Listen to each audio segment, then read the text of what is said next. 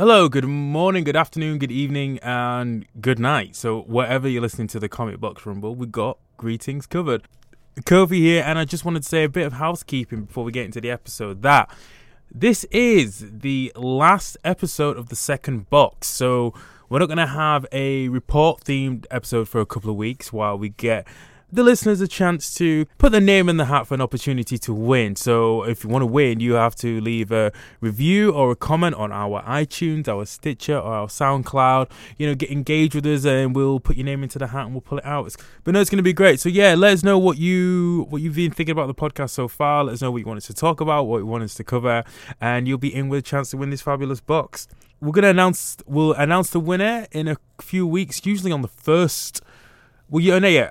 So we'll announce the winner when we start the new box, the first episode of the new box. And also the winner will be invited to come and join us on a ramble episode where we'll sit down and chat to them, ask them about their interest in pop culture and what got them into it, give them the box. And anyway, they'll just join us for an episode. And also the winner actually gets to set the theme for the final episode of the next box, which I think is awesome because Ian Morley, he set the theme for this one, the animations one, which was absolutely fantastic. Now, in the description of the episode, I've left a few links as references for some of the things I talk about in mine.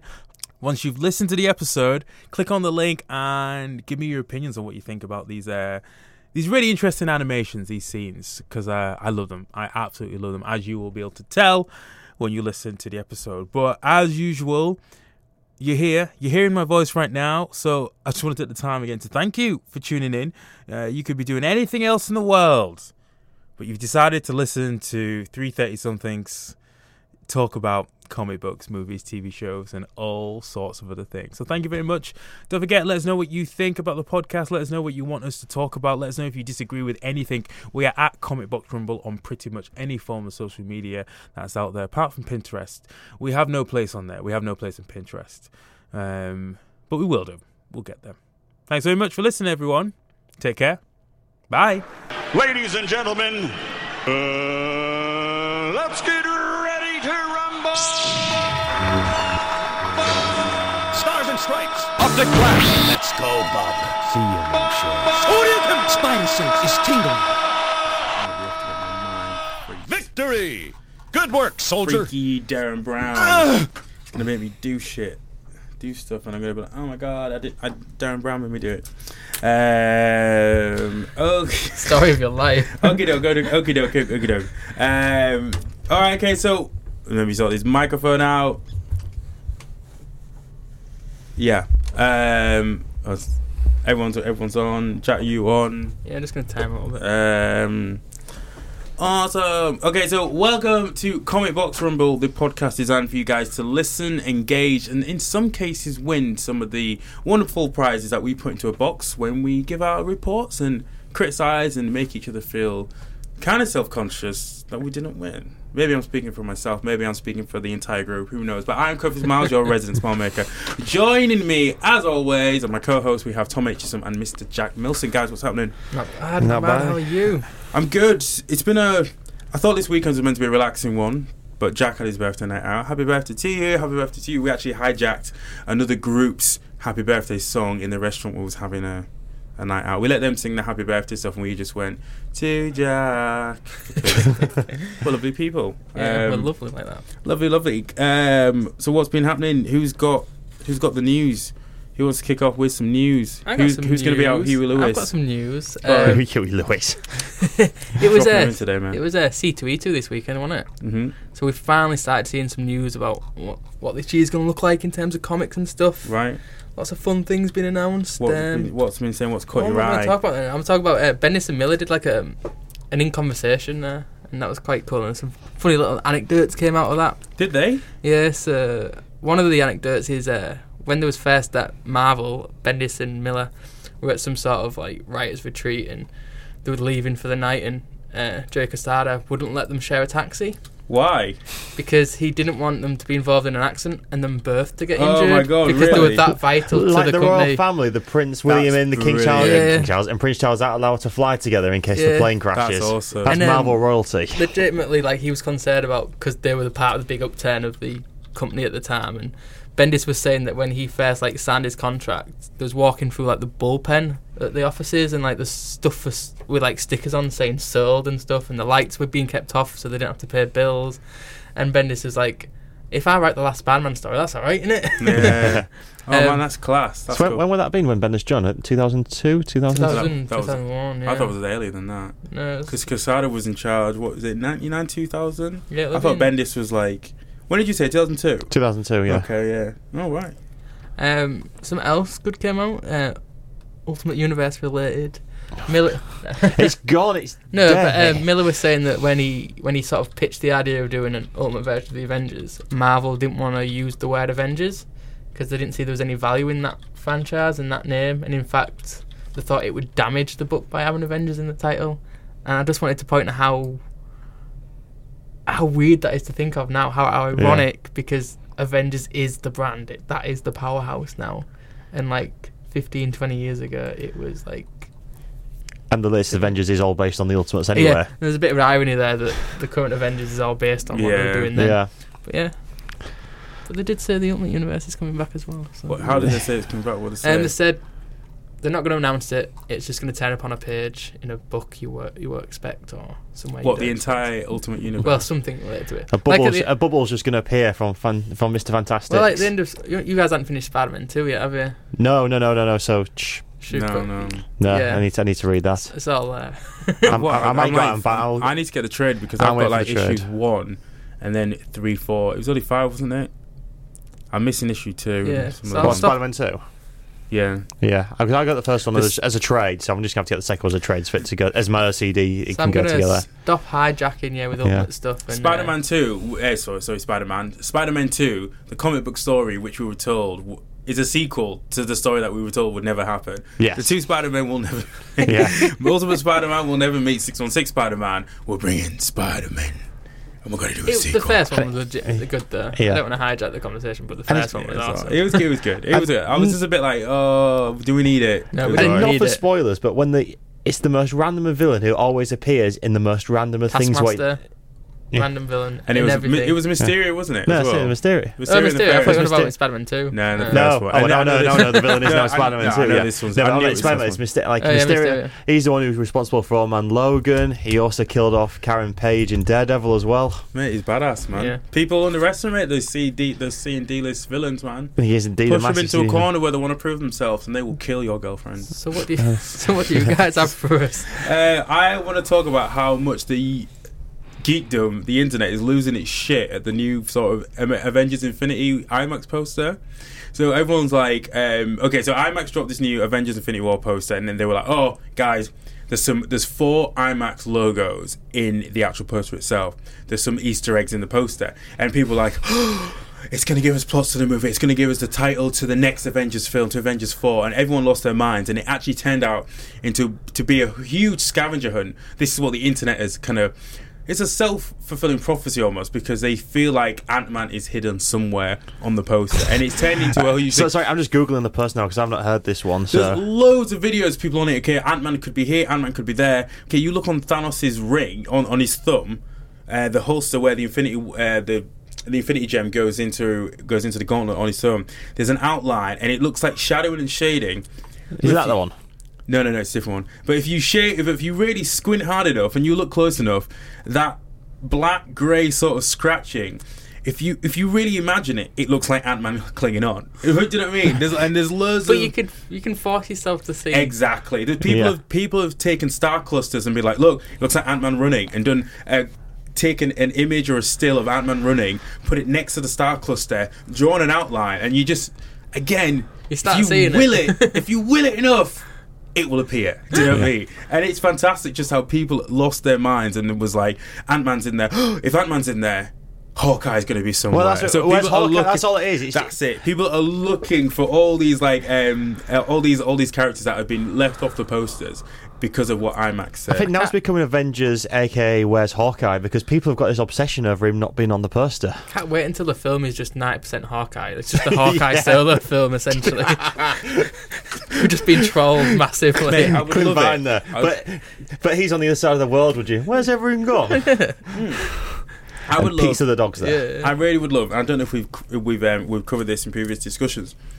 I would love for Avengers 4 to be the film where these low level. I say low level. I don't mean any disrespect, but the lower level tier heroes, street level heroes, the less magical, powerful heroes are the ones to resolve this whole this Thanos conflict, because that would be amazing set of events. I'd like to see that visually. It'd be striking. How are these arrow shooting, shrinking, growing, scrappy hand-to-hand combat heroes supposed to defeat someone so powerful who was taken down their gods, their super soldiers, their genius, billionaire, playboy philanthropist sort of hero? Do you know what I mean? That'd be a nice twist. I know some people might not want to see that. Some people want to see the spectacle. But in terms of visual storytelling, I think that'd be just glorious. That'd be an absolute delight. But yeah. So that is my news for the week. The hunt for Ant-Man. Yeah, honestly, it's great. Honestly, if everyone listening, just Google it. Just Google IMAX poster. No, go into Twitter, because Twitter's got some of the best responses. IMAX poster, Ant-Man, bullshit. Do you know what I mean? Search those hashtags. You're gonna have a pleasant time. So what do you got for us, Tom? I'm going to go for the trailer dropping of the new Solo movie. Yeah. What I think's restoring a little bit of faith in it. Yeah, I liked it. Still not sold on casting for Han Solo, but I think you'll agree that Donald Glover looks pretty badass as Lando. That's all I'm going for. I'm not fussed about the film because it's got Chewbacca, it's got Donald Glover, two of my favourite things. So Chewbacca's age has been announced, is dropped in it as well. Chewbacca's age? Chewbacca's age, yes. How was 157, I think. Like what, in this film? Or? In this film, it's like a scene where he's like, Han goes, "You know how to pilot?" And then Chewbacca goes, "I'm 157," in Wookiee language, obviously. And he just goes, "Really?" And it's got a lot of shots as well, because obviously they need to sell the toys of the fully functioning Millennium Falcon, complete with escape pod. Okay. Which, if anyone hasn't seen it, at the front where you've always had that little gap there, that's an escape pod. Oh, that's why when I saw it, I was like, "What's going on with the Falcon, man?" Well, they've got to sell more toys, don't they? They can't just sell a normal one. That's why they put a new radar dish on it, and this one's now got a blue paint job. Obviously, Lando's got a thing for blue. Okay. Something tells me they haven't sold enough toys. I kind of feel bad for Disney and Marvel, because I don't think they have enough money. So we all need to go out and buy the toys that they're going to sell for. Yeah, I think can you guys promise me that? I think they're skimping off at the minute. We really need to dig deep into our pockets and keep this company alive. You know what I mean? Keep them afloat. Only we can do that. They need to get the money for that $4 billion investment for Lucasfilm, don't they? I know, man. I'm like, and until they make that crossover Howard the Duck movie, they're going to be struggling. I think they put their heart and soul, they put that money in for us, for people like us, not for their own sort of. Not for the Star Wars land theme parks. No, nothing to do with that. Yeah. It's for the fans to tell great stories. But I haven't seen the trailer yet, Tom. But I'm going to have a look after this. Looks good. It looks very, very. It looks like it should be dark, gritty, dirty. Because you weren't sold before, but now you seem a lot happier, man. I look like. What's happened? I know what it is. There's more blue space titty milk, isn't it? That's why you're happy about this.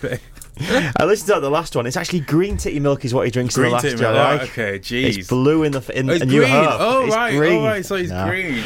Got my colour. But it does look quite good. There's a new type of snowtrooper, which look pretty good. Cool. Right. And the fight scenes on the train look cool. Yeah. If it is a train or carriage. Does it feel like a Star Wars film? Because I'll admit, I wasn't a big fan. No. I wasn't the biggest fan of Rogue One. Said it, don't care. But it felt like a Star Wars movie. It's more like a heist movie. That's cool. But that's what they've always sold it as. Yeah. Well, what would you expect from a Han Solo film? The thing I made you worried about is this, because you had a director change halfway through it, and that never bodes well for any kind of movie. Apparently they reshot most of it, though. Yeah. And is it Ulrich Heinz, I can't remember his name. I'm sorry. He is him. Apparently, he was having trouble on with set improv. with improv and stuff, because you've got guys like Donald Glover and Woody Harrelson, all these people that can drive humor. Have you seen the recent episode of Atlanta? I understand why everyone's going, what the? Let's just say Donald Glover. There's a performance in there. Yeah, is it Teddy something? Teddy something. Yeah. That's the first season. I need to really catch up on. He's interesting. Yeah, it looks good. It looks a lot like. Have you ever seen the Firefly episode Train Job? No. Where they rob a train. The whole trailer just reminded me of that episode of Firefly. Alden Ehrenreich. Yeah. Ehrenreich. But there's like one of the bad guys has got like a almost lightsaber type whip, hasn't he? If you've seen it. I can't remember. I've only seen it once. Yeah, I've only seen it one, but that's why I saw it once on my phone this morning, so I need to watch it on TV and properly. I need to properly, look at it, examine it, break it down, watch other YouTube videos of other people breaking it down, so I know exactly what to expect. Listen to 3-hour podcasts of someone talking about it. to people everything's saying the spoiled, so I same know the thing. entire film before I watch it, and then I can then slag it off afterwards, because that's what fanboys do. Mm-hmm. Wouldn't be fanboys if we weren't systematically pulling apart the things that we claim to love so make our much. identity. There's the great someone like slagged off Last Jedi like they normally do. Like said, I only saw it 3 times at cinema as opposed to 4 times I saw The Force Awakens. And Sonny put a gif of the comic book guy going like leaving, seeing like whatever Simpsons like version of Star Wars is. It's like that was the worst Star whatever movie ever. I've seen it 3 times. I will only see it 4 times. That's true though. It is true. So what we're talking about this week, guys? Animations. Now this, we have to say, was selected by our first box winner, Mr. Ian Morley. Yeah, it was. Yes, So thank you very much, Ian. This was a fun one. I enjoyed this one, and also it's probably worth mentioning that this is the last episode of the second box. Yes. Yeah. Which is a big one. So I think that's going to be a bit more traditional. So the winner of the previous box will set the theme for the last one of the new box, which I think is quite cool because this is different, and also This has a bonus prize meaning, remember, as well. It's got little Ezra. Yeah. Oh yeah. Actually, maybe the winner should contribute something little to the box. That's quite nice because I forgot the little Ezra. So you need more incentive to win the box. Not only do you get a free box of goodies, you get to pick something you want to listen to. Yeah, which is you get to pick something so you can hear us struggle. Yeah, I'm gonna say be as difficult or as easy as you want to be, guys. So this is animation. So this can be animations of anything, like the Turtles cartoon, the X-Men cartoon. But it's going to be comic book animation, wasn't it? Was that the ruling? Comic book. What was it? Anything that could be? I don't know. I was assuming anything that was pop culture based, pop culture to comic manga sort of thing. Sort of stuff. I've kind of yeah, right. Yeah. Tom's looking. Can I go home and redo my report? Should we call it a day and do it another day? We'll just dub yours in. Like, I was assuming it's like kind of pop culture comics, but this sort of diaspora. And this was an interesting one. I'm looking forward to it. I kind of am because I had a pretty hectic weekend, so I kind of did mine literally about. You're still writing it now, right? Yeah, as we speak. That's why this instruction's been so long. Yeah, I'm hoping because he hasn't finished his actual report that he'll actually be able to finish his report. I don't know. I'm looking at how long. Because he's only written half it, so that should hopefully take him 15 minutes. 15, well, maybe. We'll see. Hey, I finished last week. No, I didn't. I finished the week before that. Yeah. I finished twice this season. This season. Okay, so who went? Is it Jack first? Jack's me first, yeah. Right, I'm setting the clock. Yeah, it is Jack first. Yeah, it is. Do you need any sort of instruction, or should we just? No, go? I'll just go for it. Set us off. Okay, set us off. I'm trying to put it somewhere. What's here? Oh, actually, no. Before we go, Mr. Death Star, how are you doing? He's good. So, okay, here we go. It's nice that our time is the result of the death of millions and millions of, granted, fictional characters, but still is a mass killing machine. He's here to redeem himself. Right. Themselves. It's like community service. Yeah, and he's here to be like, okay, I can be friends with people and humans and stuff. I can contribute to society. So, everybody and everything deserves a second chance. He wasn't the one that pushed the button that. He did get a second chance, though, didn't he? But then someone pushed him towards the dark side once again. Did you ever think the second Death Star gets a bit of a forgotten about? Everything else seems to be based on the first Death Star, because that was nice and finished, but the second Death Star was never really. You don't get a second Death Star egg timer, do you? He's saying, "Hey, watch it. That's his cousin you're talking about." I agree with you. It wasn't his fault either. Okay, so this. But you are kind of like villain sympathiser. Yeah. There you go. Everybody, come on. Everyone's got a reason, right? God, we're tired. We're on the clock. Oh, we're on the clock. Can you see it? Can you see it? I can't see it now. This was a toughie. And I'm sure we all wanted to talk about the 90s X-Men cartoon, and someone might be doing that, but I'm not going to do it. So this is like our 12th report. We've tackled them all in different ways. I've talked about things I've loved, stuff I know well, but I've also talked about things which have been new to me. And this is going to be one of them things. So this starts off with a bit of embarrassment and shame attached, as I've never watched it before. Kofi's fiddling with me. Keep going. Yeah. And so this is going to start with a bit of embarrassment and shame, as I've never watched this before. but it's highly regarded as an animation. But it's also highly regarded as a critically acclaimed film, and a science fiction film in its own right. I'm not going to tell you what it is yet. I'm going to build up to that. Now, it's a genre that I don't have a great knowledge of, and I don't have knowledge of its source material either. I know Kofi has some knowledge on the genre, and he'll probably butt in a lot during this one, maybe. And I kind of saw what he's doing, and it might lead well into his. I think I know what you mean. I don't know about Tom. Tom might know it real well, might not know it at all. I'm intrigued here. I mean, it's something I've dabbled in, but I'd be exaggerating if I said I had any real knowledge of it or the subject matter. Now, you might ask why I'm doing it if I've got no knowledge of it. And this podcast isn't just about us reporting to you guys at home. It's about us testing ourselves and exploring and challenging ourselves. So, you guys, you got any idea what I'm going to talk about? You said sci-fi. Is it Ghost in the Shell? Is it some sort of manga? I think it's a manga anime sort of version. It could either be Dragon Ball Z, Naruto, or no, you said it's sci-fi. Ghost in the Shell, Akira, something like that. Oh my god, you've not seen Akira? Oh, God. So yeah, it's Akira. Jeez. So yeah, it's a film from 1988. It's set in 1988. Oh no, it's not. It's from 1988, set in 2019, very near future. It's a dystopian future, and it involves biker gangs with special powers, military, politics, revolution, and a little bit of romance set in a future metropolis. Now, I was going to do a bit more of a build-up there, but you guessed it pretty easily. So, full disclosure, I haven't read the manga, so this report is going to be solely based on the film. Honestly, if you haven't read the manga, I'm surprised at how many people that have it so long. It's so like long. A lot. Kudos to the production team that managed to squash all that down to the film. Did a great job. So yeah, it's based on the manga of the same name by Katsuhiro Otomo. Is that how we say it? Spell it. Butchering it. It's a Katsuhiro Katsuhiro Otomo.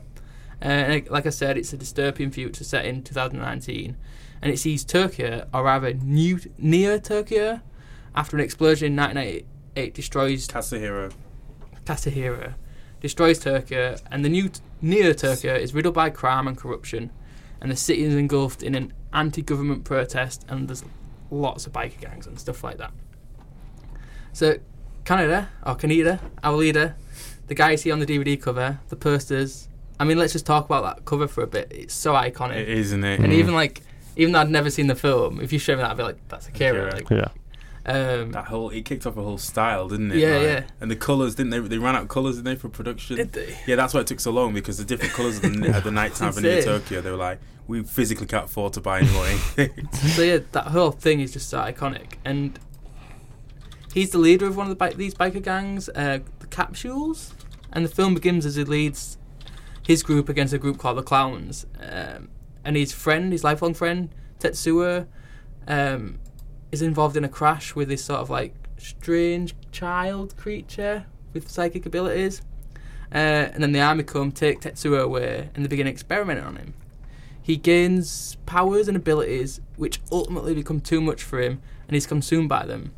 Kaneda hopes to save his friend, searches for him, and confronts him. While all this is going on, the characters are also wrapped up in a political coup d'etat, which is tied to everything which has gone on in the history of this world. I mean, the story is fantastic. It's a true high-concept, fantastical sci-fi. The music and animation are out of this world. I mean, it's an adult film, it's gory, it really pushes the boundaries of animation, and while researching it, I learned that it actually helped to improve the standard of animation within anime overall. There was a lot of just static heads and moving mouths in anime until Akira sort of changed it all. Was that in terms of how it flowed and design and the cityscapes and I'll come to a bit later about use of CGI and stuff like that, which animation didn't do until Akira and stuff like that. Just out of curiosity, what is it about it, even though you've known it's part of this pop culture world, it's so iconic, how come you haven't seen it? Is it just a time thing? I just never got around to it, and I'm not. That's the thing, we're doing it. I've got to admit, I only saw it for the first time about 2-3 years ago, and that's just because Cult Cinema Sunday had it on. Right. And so my mate Lewis, who's a big manga anime fan, Even though this isn't one of his favourite ones. In fact, he's got a lot more higher ones than we all went to go see it because of that, because I've never seen it before. And it holds a bit of a special place in my heart because that's the first time I won the tiebreaker on the quiz there as well. For guessing how film many... was shit, but I got the tiebreaker. No, I thought the film was very good. Gotcha. And it's actually amazing how many pop culture references I recognised from it, what are now in Western... Yeah. Even South Park has done a parody of it at one point. Like, and so much like story tropes and like stylings and sort of like even plot points and stories come from Akira. Like, I thought like there was the first time I kind of really started to see anti-heroes as a thing, because they were a gang out there, and you grow up as a kid. I remember seeing when I was quite young, and you think these are bad kids, because they were probably 80s 90s kids, leather jackets, running around on motorbikes saying hey pigs, your typical sort of cheesy badass thing. You think, why am I rooting for these guys? But up until maybe early 2000s, a lot of Japanese culture had the kids as being either anti-establishment or being persecuted. I think Battle Royale be another key thing about this. Even though it's about 10 years later, it still kind of fits in that kind of theme. That was a randomly generated sort of... It would randomly generate a school that would be sent to the island to be taught lessons. Be other kids, if you mess around, your class is going to end up in this situation. If anyone hasn't seen Battle Royale as well, it's just a brilliant, which was ripped off blatantly by the Hunger Games. And several other stuff. Sorry, Jack. Back to my report, guys. So the film had an unconventionally high budget for anime. It had a lot of interested financiers, and that's because of how important the manga was to people and how people thought, shit, we're going to need a lot of money to bring this magnus opus to sort of screen, because it's huge, isn't it, when you look at the amount of books involved in it. So Akira broke from the sort of like limited animation of the anime which was currently around. Like I said, it was a lot of still heads and just the basic mouth lip syncing, whereas Akira had more detailed scenes and the dialogue was all pre-recorded, so they literally synced up the animation to fit the dialogue they already had, which in Western animation was a way of working, but it wasn't how anime was generally produced. And since then it has been done like that. The film can only really exist as an animation, and because you needed to sort of like fully realise this like futuristic Tokyo, and I just don't think it would have been achievable, especially in that time as live action. And that's probably why it's still been stuck in development hell, a live action remake of it. Although the wheels have started turning again and it's starting to get back in motion, so we might see something. Spike Lee was rumoured to be one of the directors. I'll go through later. There's some big names have been like attached to it. Oh, they did it, didn't they? With Josh Brolin, didn't they? I swear there's been... No, Josh Brolin, that was... he did the remake of Oldboy. Well, that was it, yeah. So yeah, the film was incredibly well received. I mean, it wasn't around at the time, but if you go on Rotten Tomatoes, it's got 85% fresh, and it's quoted as being, Akira is a distractingly bloody and violent, but is a phenomenal animation, and sheer kinetic energy helps set the standard for modern anime, and I'd argue modern films, if you accept that this came before a lot of the action films we've had in the last 20 odd years. The modern success of anime, particularly in the US, owes a lot to Akira, and it's widely seen as a landmark film and one of the all-time greatest animations as a whole. The success of subsequent franchises such as Naruto, Pokemon, Dragon Ball Z are all said to owe a lot to Akira. I've never seen many of them besides that. And it really paved the way for films that you can see influences in films like The Matrix, Chronicle, Looper, Inception, and even like Stranger Things draws a lot on similar themes and topics, the government experimenting on kids and stuff like that. And its impact has been likened to films like Blade Runner and 2001. Cool. And I mean, I love Blade Runner, and I've seen Blade Runner more times. I can count every version of it. And I can definitely see the similarity in the sort of setting and the world. And when I was writing this and watching the film, I was thinking, in fact, that I can't even say, I always butcher names, but Denis Villeneuve, who did the recent 2049, I was thinking he could tackle Akira. I'd put him with a shout on that. But beautiful landscapes. For the record, I've just had a look now. Taika Waititi. That's what I was just going to come to. That really? In the last couple of years, you had names like George Miller. Oh my God, that would be incredible. Hell. Yeah, you had that would add, George Miller on Akira. Fantastic. Jordan Peele turned it down, didn't he? Oh shit, you did? Yeah. I watched that. So you got just different minds on something new. But when I saw that Taika Waititi was doing it, I was like, that's absolutely perfect. When you look at what he did with Thor and how he mixed genres together, Akira definitely needs someone who can switch the genre instantly and mix comedy with violence and gore. Because there is some comedic bits it's in really it, yeah. fucking funny. Like, deliberately funny, not just funny because of like it being cheesy. Like, there's jokes in there. There's actual like humour in it. So Yeah. it needs that person who can infuse comedy with action. Do you think they'd still do a live action film after the very lukewarm reception Ghost in the Well- Shell got? Well, TT has said that he wouldn't whitecast the whitewash the Yeah. actor, which I don't know. I think the story would be ace in live action. I was thinking about the end. I don't want to spoil it, but when you sort of see Tetsuo's change, Yeah. That'd be very hard to do. Very hard to very do. hard to They do. do. Prosthetics, yeah, so- but they didn't do that sort of thing in Watchmen, did they? Because you just think it might look comical. Well, the complete change in Watchmen, yeah, they didn't changed they? it, but like, can something so grotesque and huge? I think it could. I think Can it it could be work, taken but in the I seriously? think if the story's done right and the character attachment is done, and you can expect this, type And you of nail thing, the turn so You that need- when yeah. you put this absurd, it's not absurd, but this like it's almost what could- OTT, isn't it? this OTT Yeah. thing at the end. Can you still embrace it? It's everything that you're right. As long as it builds up to it in the right way, especially with this whole like cyberpunk kind of movement, you could definitely I think you could. you could do it around that. Yeah. So yeah, I'm down for that if he's going to do it. I'm sold already. The plot is complex at times, and I think I definitely need to watch it again. It certainly doesn't treat the audience as an idiot. You're left to sort of deduct much of what's going on yourself. So that's quite good. I like smart films which treat the audience as smart people. But it's full of heart and style. It's full of style. It's incredible. I mean, I spent most of the film thinking whether I could pull off Canada's red jacket and his jeans combo, and also where do I get a bike like that, and how do I learn to ride a bike like that? I was also kind of wishing I could pull off Tetsuo's cape look, Yeah. but that's just like So conversation bootleg. for another day. It's so that. bootleg, isn't it? But he rocks it. Yeah, I just like how he rips it off and manages to perfectly form it around his shoulders in like one swoop. He's got no shoes either. I think it's the no shoes that'll do the job. Okay. Can you have 2 minutes? How long? I don't know. Oh, no. Yeah, keep going. So that was my first and only time watching the film, and it's a truly landmark piece, and I can understand and appreciate why it has a cult following.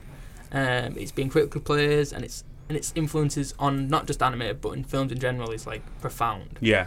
The film used CGI before Disney did in its animated films, so in that terms it's groundbreaking in its production, not just its story. The music and soundtrack is incredible. The relationship between Kaneda and Tetsuo, one resentful and angry, the other confident and loose and free-loving. They're friends, but there's an animosity. That trope has been used time and time since then, and it's quite iconic. The scope of the film is massive. Spoilers, but it literally ends with the creation of a new universe. It's literally bonkers in every form of the word. The film is fantastic, and I'm going to start reading the manga. I'm all in now. I mean, the film only barely touches on what Akira is. Like, you only really get hints at Akira, so I don't know if Akira itself is in the manga more. But I can't wait to learn more. Although the manga's huge and the film doesn't cover it all. I mean, the source material is highly regarded, and apparently this is a decent adaptation of it, so I should have done it last week as well. But yeah, I'm in Akira, man. It was awesome. Brilliant. That's good. Are you finished? Is that Yeah. before? Am I real early? You got like literally about 2 minutes, about a minute to go. Oh, it's going to go off in a sec. Can I just talk how much of a skirt chaser he is in it? Kaneda is constantly chasing skirt. Constantly. Oh. We might just have to switch studios because I didn't realise these guys were using it. So we're going to take a brief interval and we'll be right back.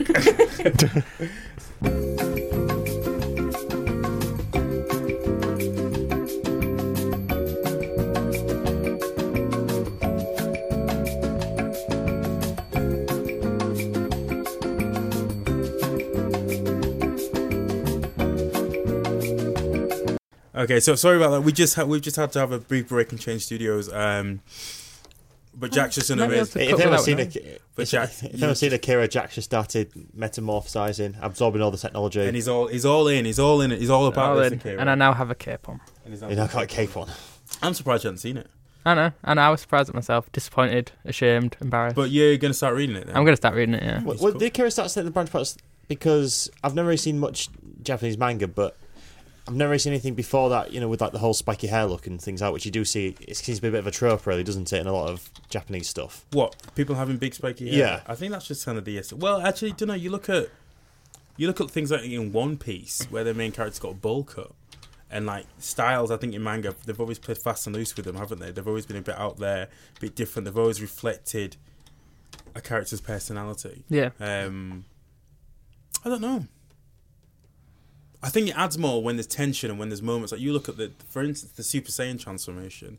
Yeah. Going from normal just black spiky hair to kind of big blonde spiky hair to long blonde spiky hair, and it's glowing. It's like, I think I see that as, that's a trope, isn't it? It's I know they're obviously it's an they influence a lot of they kind of like set the style, don't they? Because they want things to look a certain way. Yeah. And quite often a lot of like the main characters in anime and manga will be dressed in orange because they want to honour the traditions of Buddhist monks and the ideals and the power. Like one thing I heard was they deliberately draw the eyes big and round to get rid of, like, especially American racial stereotype of slanted eyes. Yeah. And that's what they wanted to try and get away from that to show, look, this is not what we're like. This is how Japanese people are. I just enjoyed like finding something completely new I could like get into, because I haven't read or watched any manga or anime really, besides what I've caught here and there. Yeah. I mean, I've seen Cowboy Bebop, and that's amazing. Yeah, but I've only seen the movie, not seen any of the show or anything like that. I haven't read any of it, so like I've now got this massive world to go and explore. Yeah. So that's pretty exciting. I generally enjoyed it. They started doing a lot of American shows that are based on that kind of style, like Boondocks and The Boondocks. Yeah. Yeah. That was very much based on. No, just carry on. Oh, right, okay then. I thought it was... No, I loved it. I fucking loved that. Because then didn't have Sam Jackson as well doing one of the voices as well. Afro Samurai. Oh, yeah. Oh, in the Boondocks. Yeah. I think he voiced... Yeah, I think he did something. I think he did a feature. I'm sure I remember seeing something... Just about I everybody don't know if did. it was that or something else, which had like a black and white police detective and had like a different... like the black guy was played by a white guy and the white guy was played by... Oh, voice, sorry. I think that might have been in Boondocks, because that's that's the type of parody that they would do. Yeah. No, the Yeah, I know what you mean. Like, you've got Voltron as well, haven't you? Yeah. That's going back onto So Netflix how do you think I and did in stuff. terms of explaining it? Did I gather enough of it, do you think? Yeah, I think it was a good like oral... It was a good like history of what Akira is and how it looks for someone who's never watched it before. Yeah, and that's always my angle, because I'd studied like the politics of the media industry. Like, that's how I look at everything in terms of like what came behind it, equally as much as what's in it. So hopefully it was good. It was a huge influence, especially on the Western side of things. Yeah. Oh, okay. Cool. I think you're up now, Kofi. Yeah. Well, let me give you this. Okay, so I'm looking at fight scenes in anime that improve or move forward different types of storytelling. So at the end of the day, people love a good fight. People love a bit of action, and it can be like perfectly crafted, or the well choreographed scenes that we saw in the Star Wars prequel movies. I've literally written in pause for dead. I was waiting for some sarcastic comment, because I think the lightsaber battle, especially in the first one, is awesome. With Maul. Okay. No, I thought Darth Mauls are incredible. I thought they were good. But I guess Ray Parker was a very, very A lot of flipping gifted and actor. spinning and stuff. I like the raw bits that you saw in like Empire and Return of the Jedi. Anyway, or like fights, Not animated. Or it's like rawest forms, like you see on World Star. I'm like, we're humans, we're all lads here. We're testosterone, we're weapons, and seeing people go at it. You know what I mean? In our heads, we make silent bets to ourselves on like who's going to get sparked out. It's kind of exhilarating. Like in modern day, some of our highest paid athletes are fighters. They're revered, they're respected. They're adored. They're a byproduct of what comes with being able to chin someone out, and that is something that Sorry, can I just put down coincidentally? Anyone see Conor McGregor this week chucking the trolley through a bus window? It's like WWF, isn't it? It must have is, been. yeah. I don't know. It felt a bit like a bit. It's all a bit staged. Yeah, it felt a bit very. Very He's probably staged. he's probably going to end up on WWF. It's something you'd expect to see on Raw. Yeah, he's probably going to end up there. Give it 2 years. I know Ronda Rousey's there anyhow. Yeah. But I'm looking at Naruto by Masashi Kishimoto. Now, this is a story of a hyperactive blonde-haired kid whose goal and his ultimate desire, for people who haven't watched it, is to become the Hokage of his village. Now, essentially, the Hokage would be like it's like your town mayor, who's totally jacked and can kick anyone's ass because he can, and also because he's like the best fighter. No one else can kick his ass, so he can. But a Hokage doesn't do that because they lead by example, which is why they're the Hokage, you know, and Naruto wants to be the Hokage because he wants to feel accepted. Do you want to say Hokage a few more times? Hokage. Anyway, like people think Hokage. Sorry, people Hokage. People think Naruto, this kid's a joke, and like they say he can never become the Hokage, but by shaking off the haters and doing his own thing, you know, he plows on and reaches his goal. He's a kid who's been gifted, and I say gifted, with a 9-tailed demon fox inside of him, and you know this kind of made him a bit of a pariah of the village Konoha where he's from. You know, the Kyuubi, which is a 9-tailed fox, but Kyuubi is because it's Q is the Japanese word for 9 and B tails. Leveled the village whilst it was being transplanted from him from his mother to himself, and because people suck and they want someone to blame, they blame him. So anyway, the whole Naruto thing follows the story of his friendship, of Naruto's friendship with this kid called Sasuke, who essentially I see him as like an emo Voldemort with hair, and he gives Naruto a really hard time for being himself.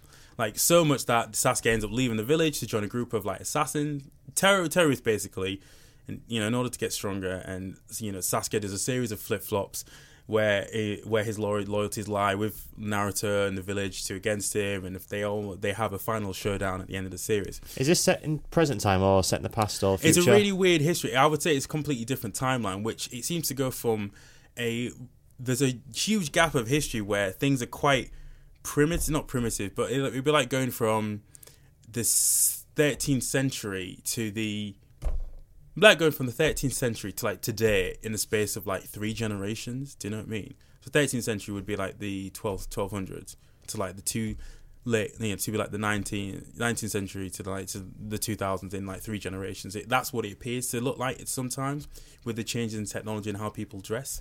But it's in its own world in itself. Like there's electricity, they have technology and stuff like that in the current Naruto timeline. The essence of the show is literally about giving. The essence of the show is about not giving up. It's literally about fighting what you believe in and doing it for the people around you. And what I'm going to talk about is like all the hand-to-hand combat. Essentially, it's called taijutsu. Now, all the characters are essentially in ninja school, and as they progress from Genin, which is entry level, to Chunin, which is mid level, to Jonin, which is top level, the techniques they learn become a lot more advanced as they learn all about the elements of fighting. Ninjutsu, which is all about kind of special attacks, and Nindo, which I'll talk about in a bit, and Genjutsu, which is more like illusions, and Taijutsu, which I said was hand-to-hand system. These abilities are all powered by chakras, which follow Buddhist and Taoist sentiments, you know, of kind of body and spiritual energies, which, you know, ninjas could enhance through physical training. But today we're looking at like the storytelling through taijutsu, through hand-to-hand combat. So every fight in Naruto is driving a story forward. You know what I mean? Like it has reasons to tell some even sort of the ones where they're tone. Fighting for the full episode. Yes. And they're just going Yeah. I'm going to come to that, and the difference between those episodes and the ones that I'm going to talk about today. It's like so each fight has a reason. It tells some sort of emotional tale with all the people involved in it. It's like in a musical when someone has a revelation or someone wants to drive the story forward, and you know there's a musical number, singing and dancing. Brian Lee O'Malley does this perfectly in Scott Pilgrim versus the World, where they're in the perfectly simplest fashion. Each time Scott encounters one of Ramona's boyfriend, you know they break out into a fight. It's not an anime, I know.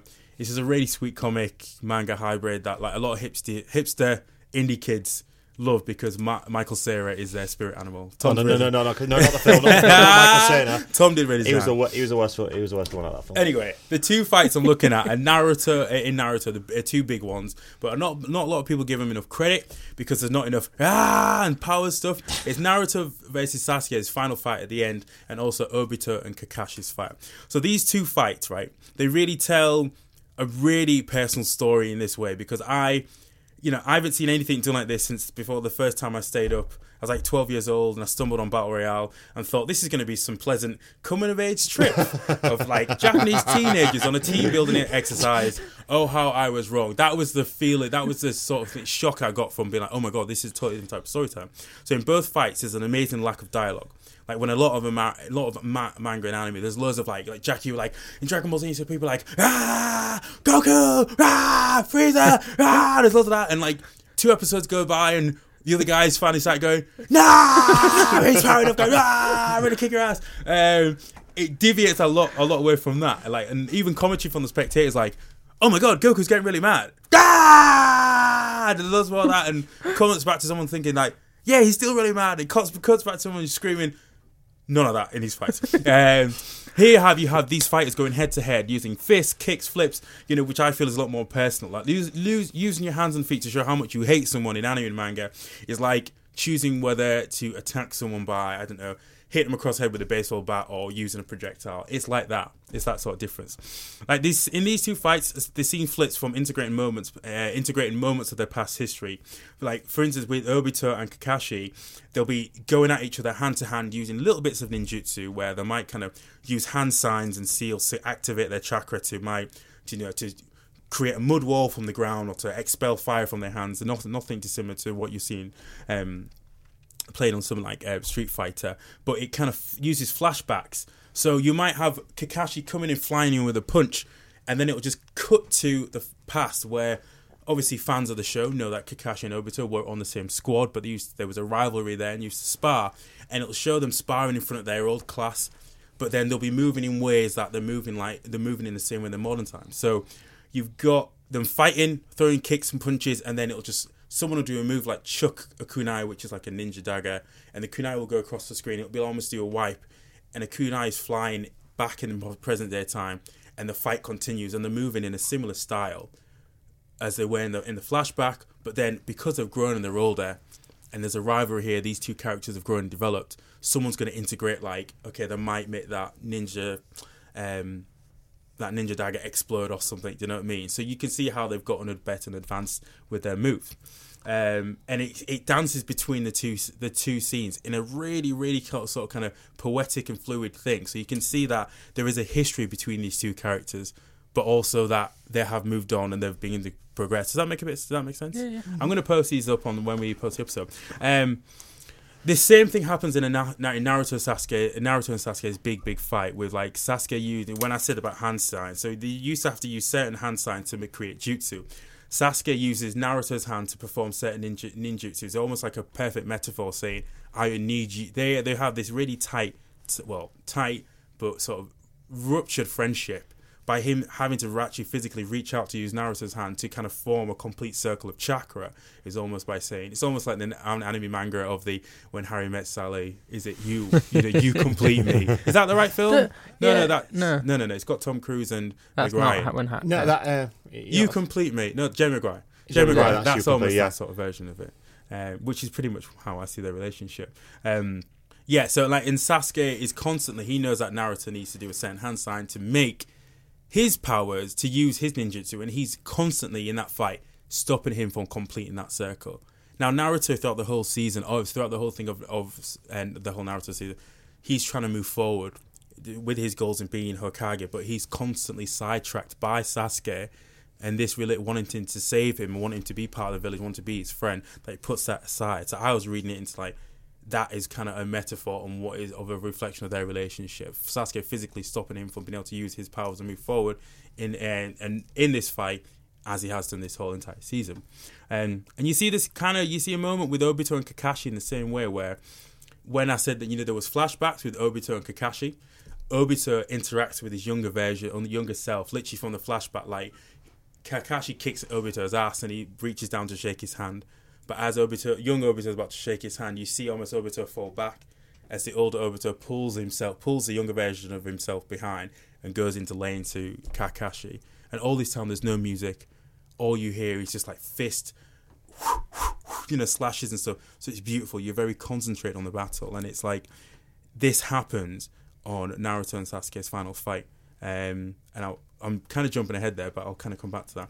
And it's quite cool because the scale of these fights, in the sense of Naruto, you've got like the fate of the world isn't really on the line here, which is a big deal in this sort of universe, but you're rooting for the outcome of what is going to happen to their friendship, which is quite nice. So I like how it scales that issue down. Is Naruto a story about, say, Naruto and the world, or is it more about that friendship between Naruto and Sasuke and that outcome? It starts off as that sort of friendship, but then on the way to repair that friendship and what is happening in the world around it, he's got a duty and dedication to be able to kind of lend his powers, his skills to that universe. And it's amazing because, like I said, with the lack of dialogue, no Naruto lack of dialogue, and in Naruto and Sasuke's fight, there's no music at all. the footwork, the punches, all you see is the fight. All that matters to you is the fight because you're in their minds. All that matters to those two in those moments. No talking, no discussion. We're just going to fight it out. It's raw. People knock each other out. There's almost like the final bit of the fight, they're knackered. It's sundown. You know they've been fighting all day and all night. They're just trading punches, blow by blow. Teeth are getting knocked out and all this sort of stuff. But it just slowly starts on a wide. And for 2 minutes, you just see them just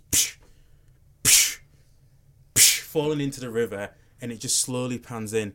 And it's almost knackering to watch. You think, oh my God, because you're in that moment where it's slowly focusing in on what's happening. And just how it shoots that, I just think it's absolutely beautiful. I'm like, there's a moment, that moment's not in the manga. You can't get that from the page. You just know they've been trading blurs. But that element of time that is shown in the anime, I just thought that is beautiful. I'm like, to end the fight, they finished with their signature moves. Naruto with his Rasengan, which is like a wind-based move, and Sasuke with his Chidori, which is electricity-based move. Each time they power up their final moves, there's a focus close-up on the hands, and as the hands are about to collide, you see this image of the people who have loved them, who have helped them through their journey, lend them a bit of their power. But Naruto's got loads of people like Jiraiya, Kakashi, his teacher Kura, and Sasuke only has one with his brother. Now, this gives an insight to where these characters are coming from. Naruto, he started off alone, a pariah, hated with no one. Now the village hero finally being accepted. He's got all these people driving behind him. Sasuke wanted nothing more than to kill his brother, found strength in knowing his brother loved him and that he was the one spiritual figure that helped him through the end when his whole goal was to kill him.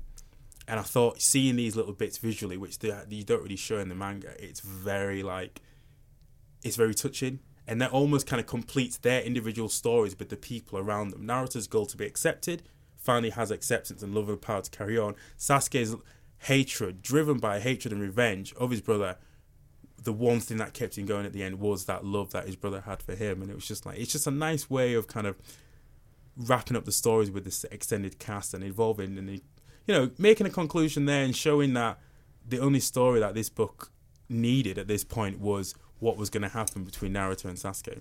I'm like, there's some huge... I was literally about to sum up. But that's pretty much it. Like, there's some huge fights in Naruto, like flashy Dragon Ball Z, Bleach style, and the slickness of these moments that these two specific fights I've spoken about. There's more of an investment of the heart as opposed to just getting, like, everyone just getting raging semis going, that you get over a lot of big flashy Naruto things. And these moments stand out more because Naruto has a lot of those moments and it moved away from those taijutsu things and everybody just got overpowered. Yeah, it was great to hear how, like, the actual animation and the sort of the filmic qualities animation can bring help to influence the fight. Yeah. Like, that idea of zooming in slowly on a fight which has been going on for ages, and that is quite a tiring experience to watch. Yes. Because there's no cuts in it. So, like, you'll be surprised at how keeping on a certain scene for so long, you get tired as an audience watching it. And that sort of...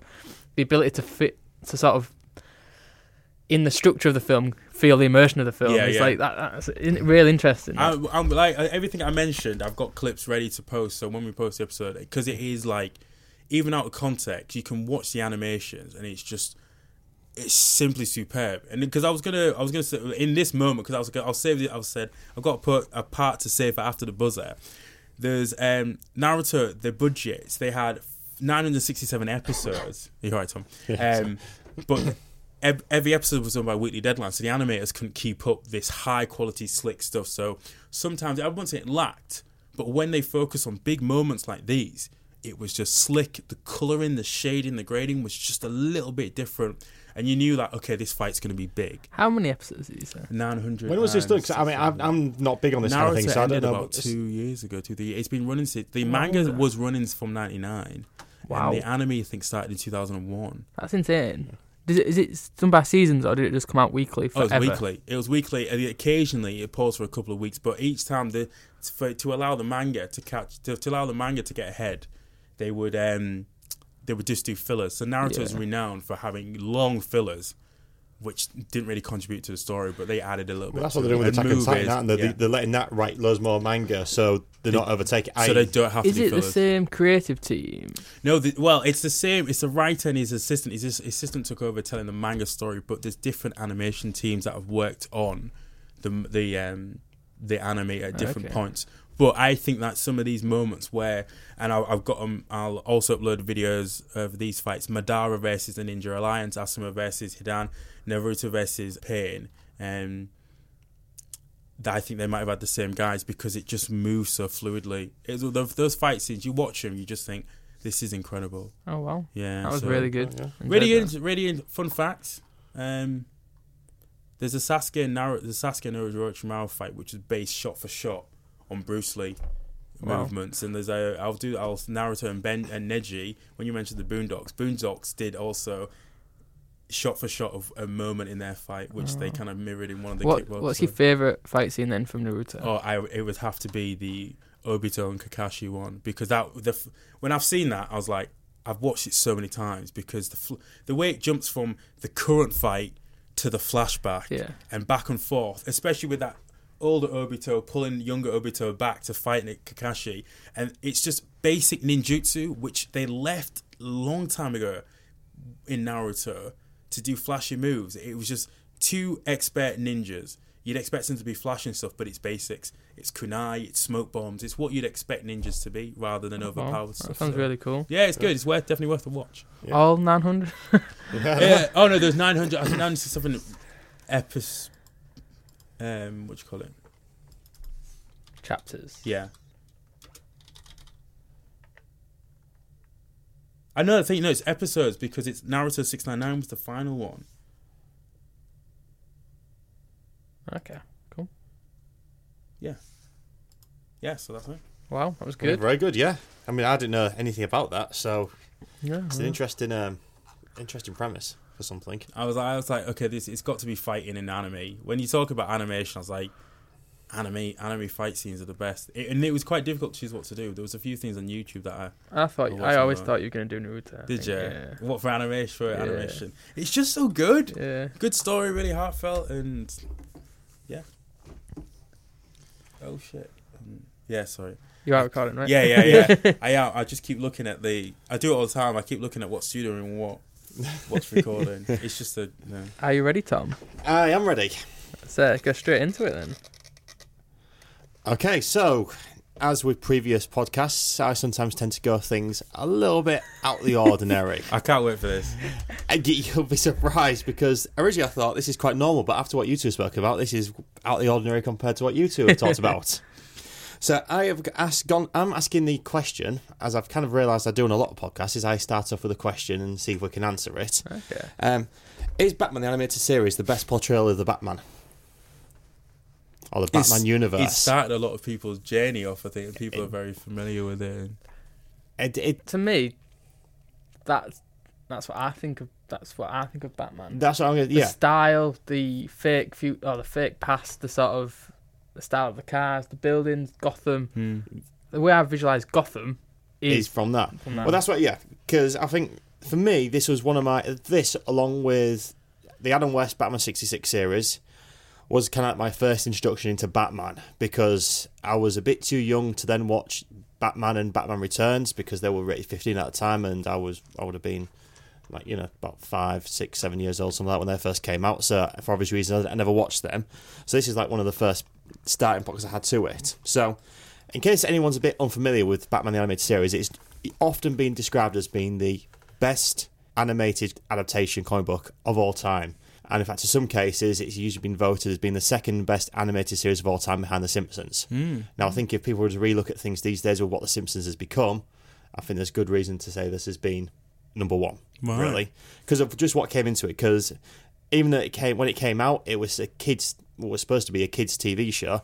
It's very, very, very adult orientated, and I don't think you really get that these days. I didn't know if it was just me growing up watching animated shows these days based on comic books or things like that, but I guess it is now mainly very Disney-fied. I mean, if you look at like what Warner Bros. Got going now, you've got like the Teen Titans Go and things like that, which again Young Justice and things. Yeah, Young Justice, yeah. I mean, they do adult theme ones, but they're movies, like your direct movies or mini-series, direct-to-DVD, those kind of things. But they don't do like a full-on adult series. I suppose you kind of got Vixen, which is set in the same universe as Flash and Arrow.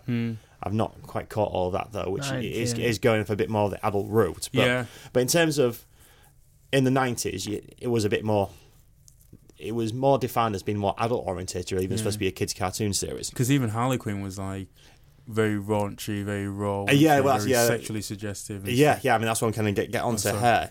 I mean, to give a bit of a background into what the animated shows was, it ran from September the 5th, 1992 to September the 15th in 1995 with a total of 85 episodes.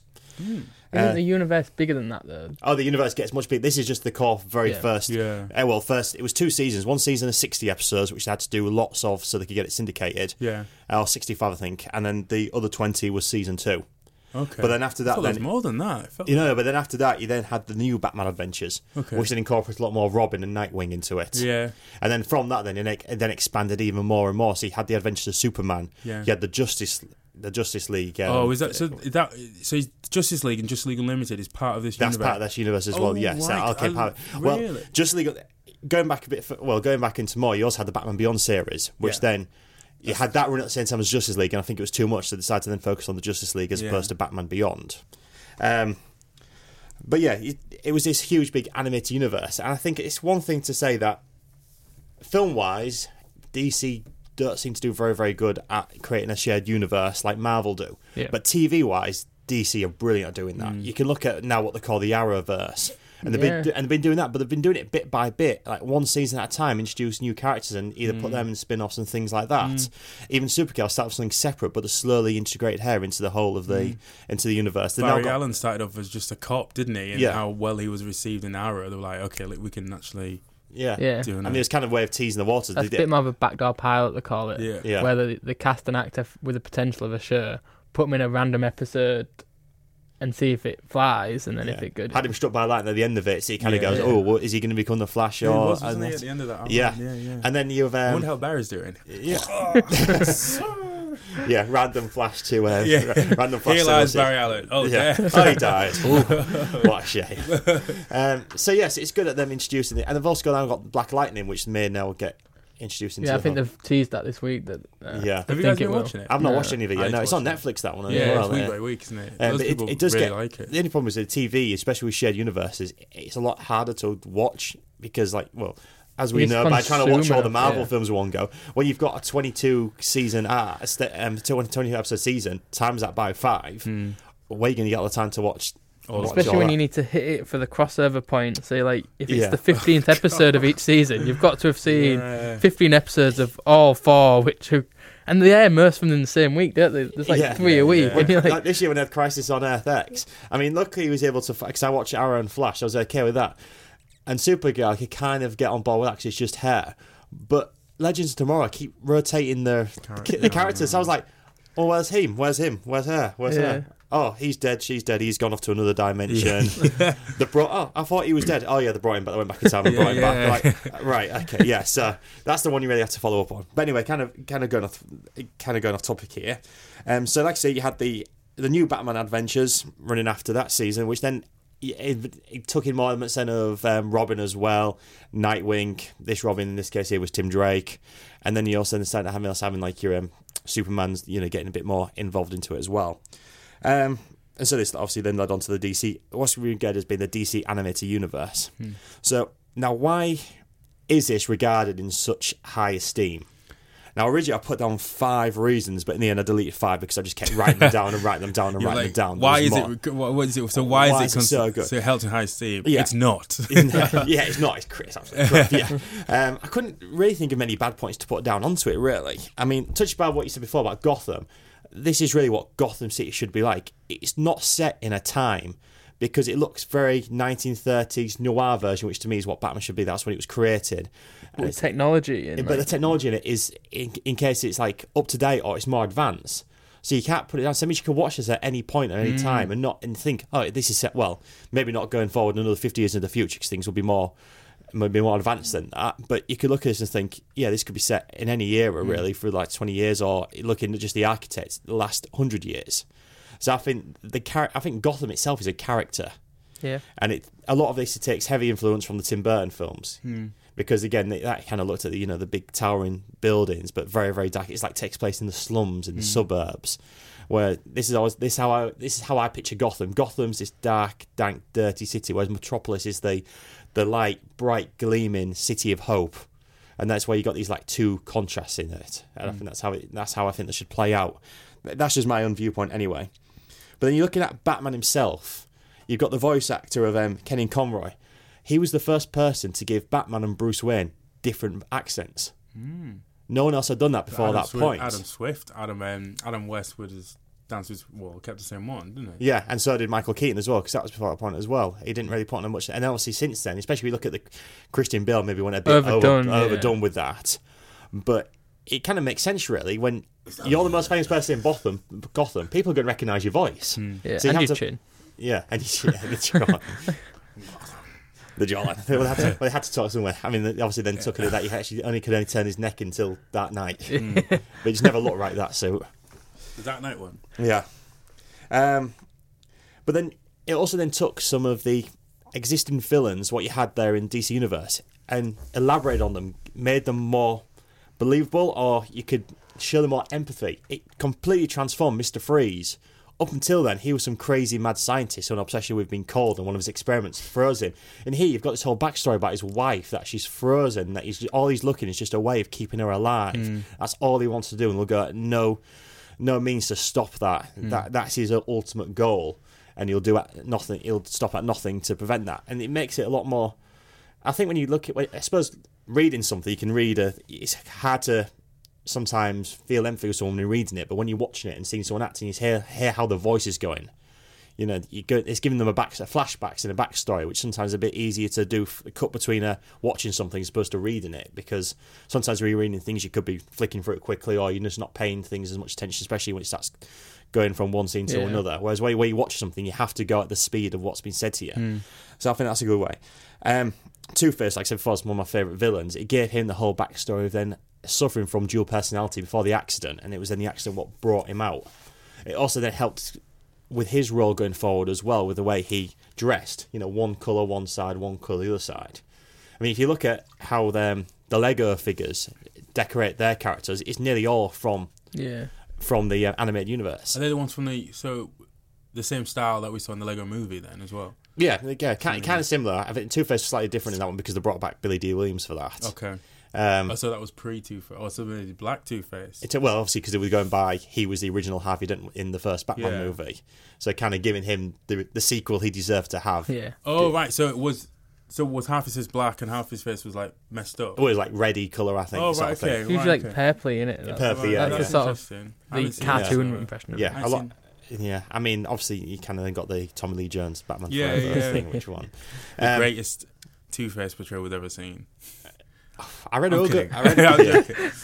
But I think looking at like what the villains look like, that's a lot of people's perspective of what they think the villains should look like, is what was from this animated series. I mean, I can't think of many other cartoon series from, say, now 25 years ago, where they're still releasing statuettes, figurines from that series, and are just as popular, if not more, than some of the current versions of them. That's like a nostalgic thing. I think it's the style. Like I've mentioned Bruce Timm before. It's all basically done off his character sheets, and it's an incredible style, and it's timeless. Like you say, it's gonna look good forever. Like, Bruce Timm is. I mean, it was created by Bruce Timm and Paul Dini, or Dini, whichever. And looking at some of the stuff what they were created during that time, this was like a highlight, especially for Warner Brothers, for some of the animations they were doing. Like, see, you got the Batman series here. They're also doing things like Animaniacs, Tiny Toons, Pinky and the Brain, Freakazoid, which my God, I love which a lot of people forget about. Which was at the time they were all very, very, very highly thought of. Yeah. They were all critically acclaimed. Warner Brothers in that early to mid 90s was knocking animation out of the park. And then also by that point as well, they also created Cartoon Network as well, and it was a bit of they had their own renaissance really during that period, I think. Some absolute great stuff there. But these villains though as well, they had credible actors play them as well. There's one very, very obvious one which I'm going to touch about a bit later on. But the stuff which I forgot about, I didn't realise, Ron Perlman was Clayface. Oh really? Yeah. Okay. Which is great casting. That makes so much sense. Why ain't he Clayface in the film? Yeah, you can see it, like, as a failed stunt actor. He's just perfect for that kind of role now. You had Roddy McDowall from the Planet of the Apes films, was the Mad Hatter. David Warner as Ra's al Ghul. And then the original choice was supposed to be Tim Curry, but he got bronchitis, so couldn't fulfill the role. Mark Hamill as the Joker. That's iconic in its right. People, again, you kind of go as comic book elitist, but some people say that Mark Hamill's Joker is the ultimate Joker, because that voiceover what he puts on, that almost like doesn't sound too evil, but it has the laugh, the like scratchy turn in his voice. You know when it's not Mark Hamill. You do, yeah. I've watched some of the DC animated films, and I've been like, oh, this Joker's not. There's something wrong with it, but I was like, there's something off. Yes. Something's not right here. Yeah. Something's going off. This is like old milk. Yeah, it does. There is, and like I say, you do spot things when it's not. It just feels safe when you know it's Mark Hamill. There's a bit of energy, voice. Isn't there? There's a lot more. Like, you look at the Arkham games, that is Kevin Conroy and Mark Hamill throughout the entire thing, and they're the two characters who feature in it the most, because it's just you're putting like a AAA title there. You want the best voiceover talent, where you have to have the ultimate voice of Batman, the ultimate voice of Joker. It just works together. And then Mark Hamill always said that he would never go back to the Joker unless the Killing Joke, which obviously then went back to, which I'm not overly keen on it, to say the truth. I don't think there's enough you can really bring into it, but that's something different. That's not part of this. That's not part of this universe. But people say that Mark Hamill's his ultimate Joker portrayal. But then out of the shadow, out of the Joker, you then got Harley Quinn. People don't realise that Harley Quinn was created for the TV series, and then she was that popular. She was then brought into the mainstream universe. Now, to give obviously a backstory, I think anyone listening to this will know who Harley Quinn is. It's what the hell? So much more to talk about.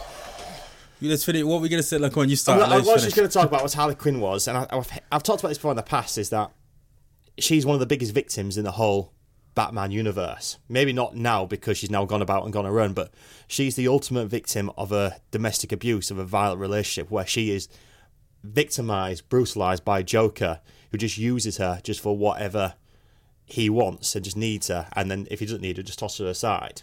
There's one episode where she captures Batman and has him tied up, waiting for him, and he's incessive because she's done it behind his back. So then he just starts beating her and everything like that, and then you start thinking, oh, she's gonna finally snap and turn around and realise that she's bad for him. But at the end of the episode, she's like sat down, Batman's got away as he would do, but then she's blaming herself, thinking it's all my fault. I should always do what Mr. J says. Right, and it's really, really hard seeing that, because that's someone who's now lost everything, all part of her. She was infatuated by this madman, and that's what's kind of brought it. And that's what I didn't like about Suicide Squad, because they kind of took that away from it, I think. And it's one of these weird things where you see people on social media, they'll put things like True Romance, have a picture of Joker and Harley, thinking, no, that's the exact opposite of what a perfect relationship is. That's what you should show as being.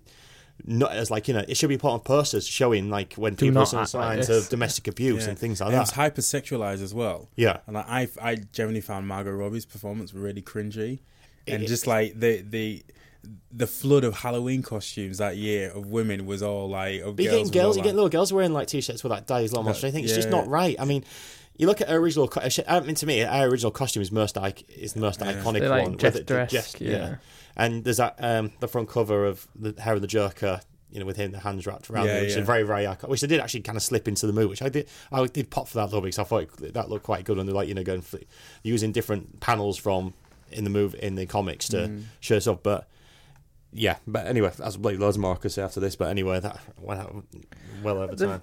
I think they've recently announced that there's talk about bringing it back, the universe back for something. I didn't realise that the Batman and Harley Quinn direct-to-DVD film that came out last year, that's part of this same universe. Oh, cool. Yeah, the movie one. I haven't watched it yet, but that's apparently part of the continuation of this. That's meant to be quite intense, isn't it? It's not. It got quite, again, over-sexualisation of Harley Quinn in it. There's a scene where she takes her clothes off and she's got Nightcrawler tied to the bed, and she's like, it's really weird. She's like, oh, you don't react to anything, you know what I mean? And then she starts taking her clothes off, and she notices some of his crotch, and she's like, oh, so you do react to. Oh no, she says something like, oh, so you don't have the hots for Batman, because that's what everybody thinks, and it's like, is he getting a stiffy watching her get changed? It's really weird. It's like a scene where she bends over, she's got like a double ass being drawn into it as well. It's really.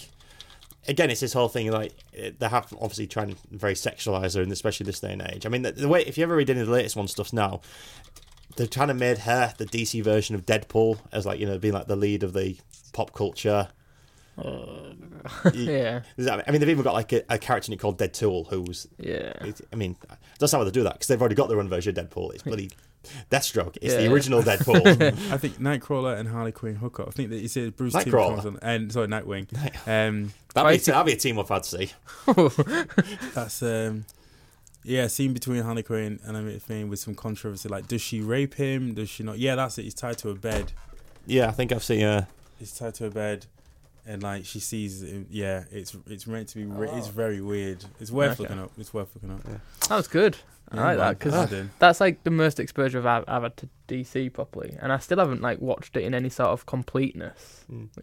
I mean, things that even touch that, even the soundtrack, because he got Danny Elfman to start for the soundtrack, which is the original Batman score, and you just even the introduction starts like a noir style thing, and then Batman he's just stood there, and whenever he's just stood, he's just got the cape just covering him. You don't see him fully.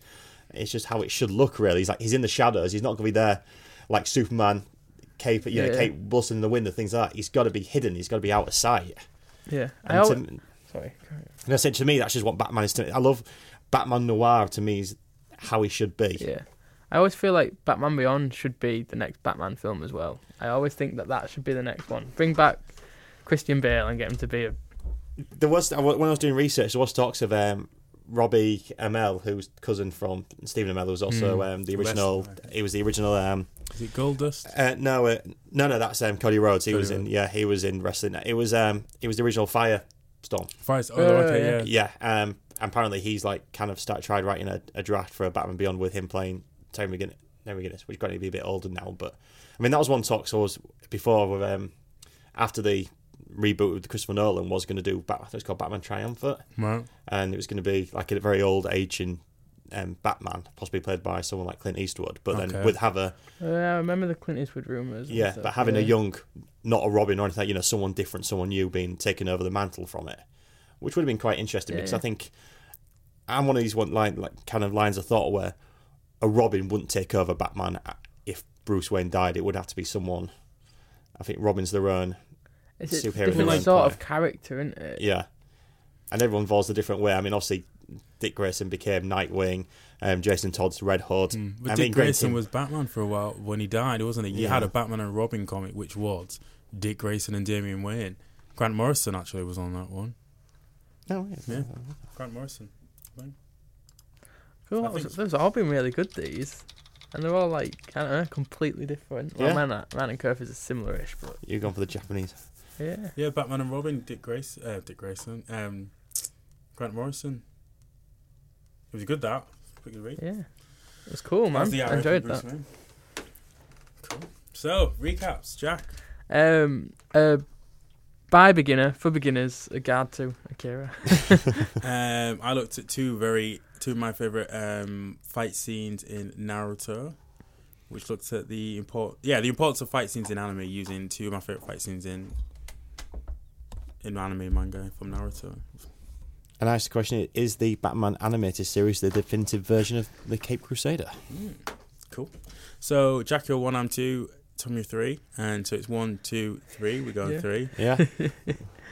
We've had 2 tiebreakers in a row. Oh, man.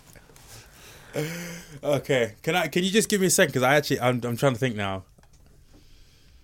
I just need to... Does everybody know? Yeah, I know. Okay, so ready? Yeah. Yep. So we all know what we're doing? Yeah. Okay, so remember, don't do it. Okay. It's 1, 2. I'll do it this time. Okay. 1, 2, 3. Oh, Is it me? Well, cool. Yeah. Nice. I guess I'm going to put in a Blu-ray copy of Akira. I think I've got to. Nice, good choice. You've got 2 already? I said I've got to. I can't talk about it and not. No, hasn't watched He liked it that much, you went and all bought it the twice. Blu-rays. But yeah, it was cool. Yeah, it was really good. Oh, what way to finish off the final box? Yeah, no. Yeah. It's a nice box, this, isn't it? Yeah. Some Ian good Molly, stuff. thank you very much, man. That was a good one to do. What we got in this box is Akira. Logan on Blu-ray. Blu-ray. Logan on Blu-ray. There's a Logan Pop and an Exiles comic. Yeah. Death in the Family Death comic. in the Family. A load of crappy straight to DVD films. comic video game movies. I think that's it, innit? But there's a lot of DVDs in this one. A lot to watch. Lot to get through. Quite a bit to read. A few little things There's to look one, and at. the Lego Black Panther set. And the Lego Black Panther set. What to build.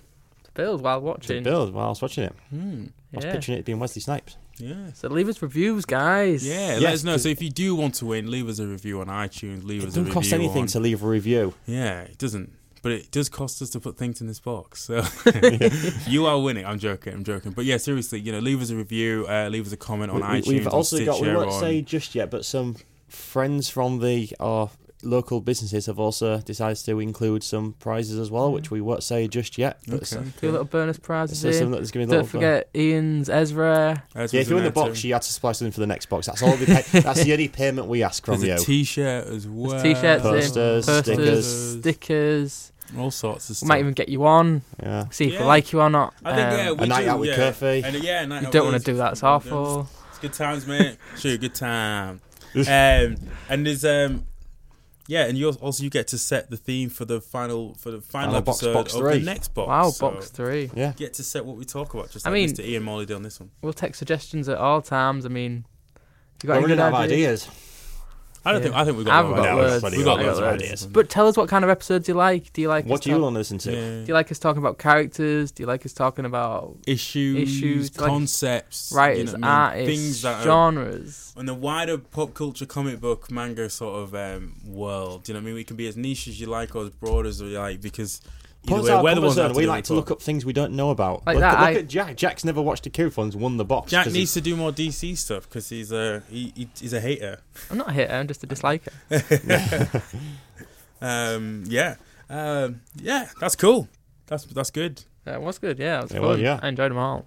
I keep looking at the recording thing and I'm freaking out that it's not Some the right technical errors this week. one. Yeah. Okay, so thank you very much for staying tuned for tuning in. We are going to have a ramble next. I can't really. Can we say what? Should we say what's on? Yeah, it's gonna be the next one's gonna be fun because we are to argue our case and talk about the best shit film, the best crap film, right? Yeah. Yeah. It's not Yeah. like each episode where we put something in the box because we're gonna have an extra guest on. It's going to be a bit of a gonna chat, be a a bit chat. discussion about terrible bad films. movies. Movies so bad they're good. Yeah, Yeah. Guilt- Ooh. Not any- necessarily, but we might talk about movies so bad they're bad. Yeah, Yeah. some terrible films that you just think I watch it anyway. We're a bit It's like so we might have a terrible. fight at some point because I'll say something which someone might take offence to over a And then film. we're all terrible people. Sounds like you already know who you're upset. Yeah. I don't know actually. I could upset anyone. I'm very opinionated for a lot Tom's of out films. to upset I'll people. take offence if Tune people in. start to say something.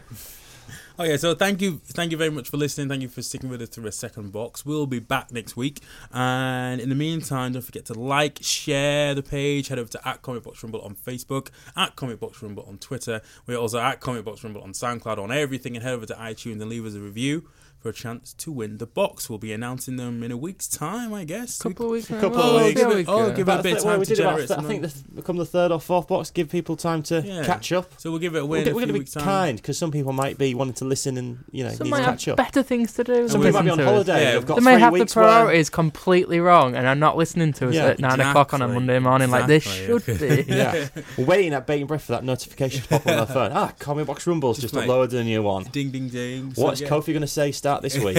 Thank you very much, guys. It's going to be good. And yeah, thank you for Sticking bearing with with us. us for this long. You know, it's been Yes. an interesting ride, and we're going to keep going with this thing because we love it. I've enjoyed it. I've enjoyed tonight. I enjoyed these episodes, and I'm getting a bit emotional because it's the second box, and it's we're moving and growing up. It's so that difficult fast. second season we've got through. Got through second Once season. you go through the second season and people still want more, the Season- third one then knows to be the third Season 3 one. is generally the peak, isn't it? Yeah, four will be shit. Yeah. Yeah, then we'll So come we- back with 5. Yeah, So like- that sounds about right. 6 seasons in a movie. And then moving 6 seasons. straight to DVD. Six movie. seasons. 6 boxes and no 6 boxes and a spin off. and a bootleg DVD. And then we'll get to the Game of Thrones episode where everyone dies. Yeah, I can't believe we haven't done. We'll get rid of the key characters. We have. Yeah. Well, Does good luck Doctor- recording. Doctor Good Who luck, and good luck Reading. recording the show. It does Um, Doctor Who and regenerates. I'm surprised that we haven't done a Game of Thrones episode, but that'll pop up at some point. Yeah. I'm still going to wait another year for Game of Thrones. I need something to fill the void. Oh God, another year. Anyway, we're going to close this. Otherwise, you're going to hear us rambling. That's which next is week. next week. Anyway, thank you very much, everybody. Good night, guys. Night night. Bye. K.O.